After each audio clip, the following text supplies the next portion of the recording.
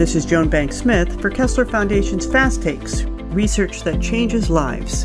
Today, I'm with Dr. Trevor Dyson-Hudson, Director for the Center for Spinal Cord Injury Research and the Center for Outcomes and Assessment Research at Kessler Foundation, to talk about his latest peer-reviewed article, Patterns of Cognitive Deficits in Persons with Spinal Cord Injury as Compared to with Age-Matched and Older Individuals Without Spinal Cord Injury.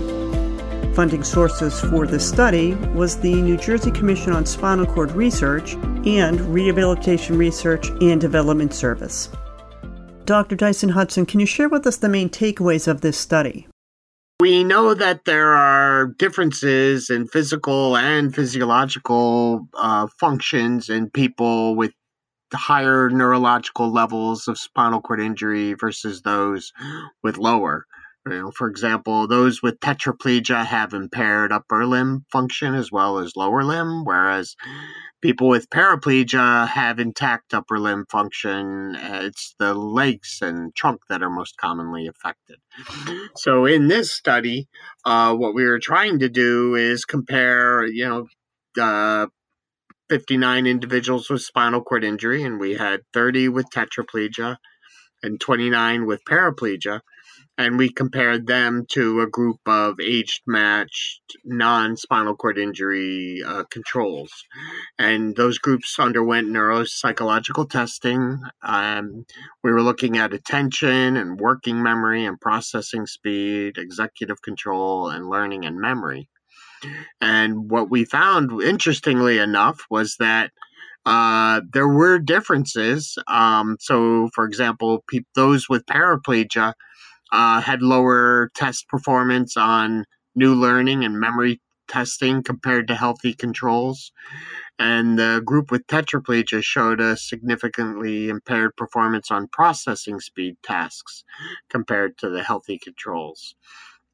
And that both people with tetraplegia and paraplegia were similarly impaired on verbal fluency measures. So, what, again, this highlights is that within groups, there can be differences on cognitive performance based on the level of injury. Now, there's a number of different takeaways from this, or what does this imply? It just means that with each group, you can't just group everybody together, and everybody in spinal cord injury is affected the same way, that those with different levels of injury may be affected differently.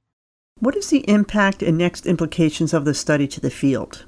These are very preliminary findings, and so I think it warrants further follow-up, again, repeating some of these measures.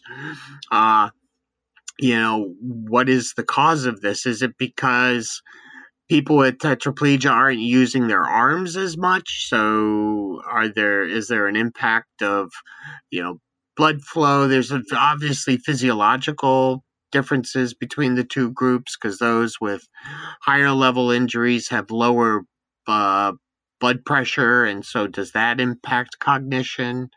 But the people with paraplegia were affected too.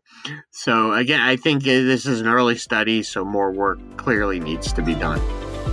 For more information about the study, check out the press release on our website, kesslerfoundation.org, or at the Journal of Neurology. Links can be found in the program notes.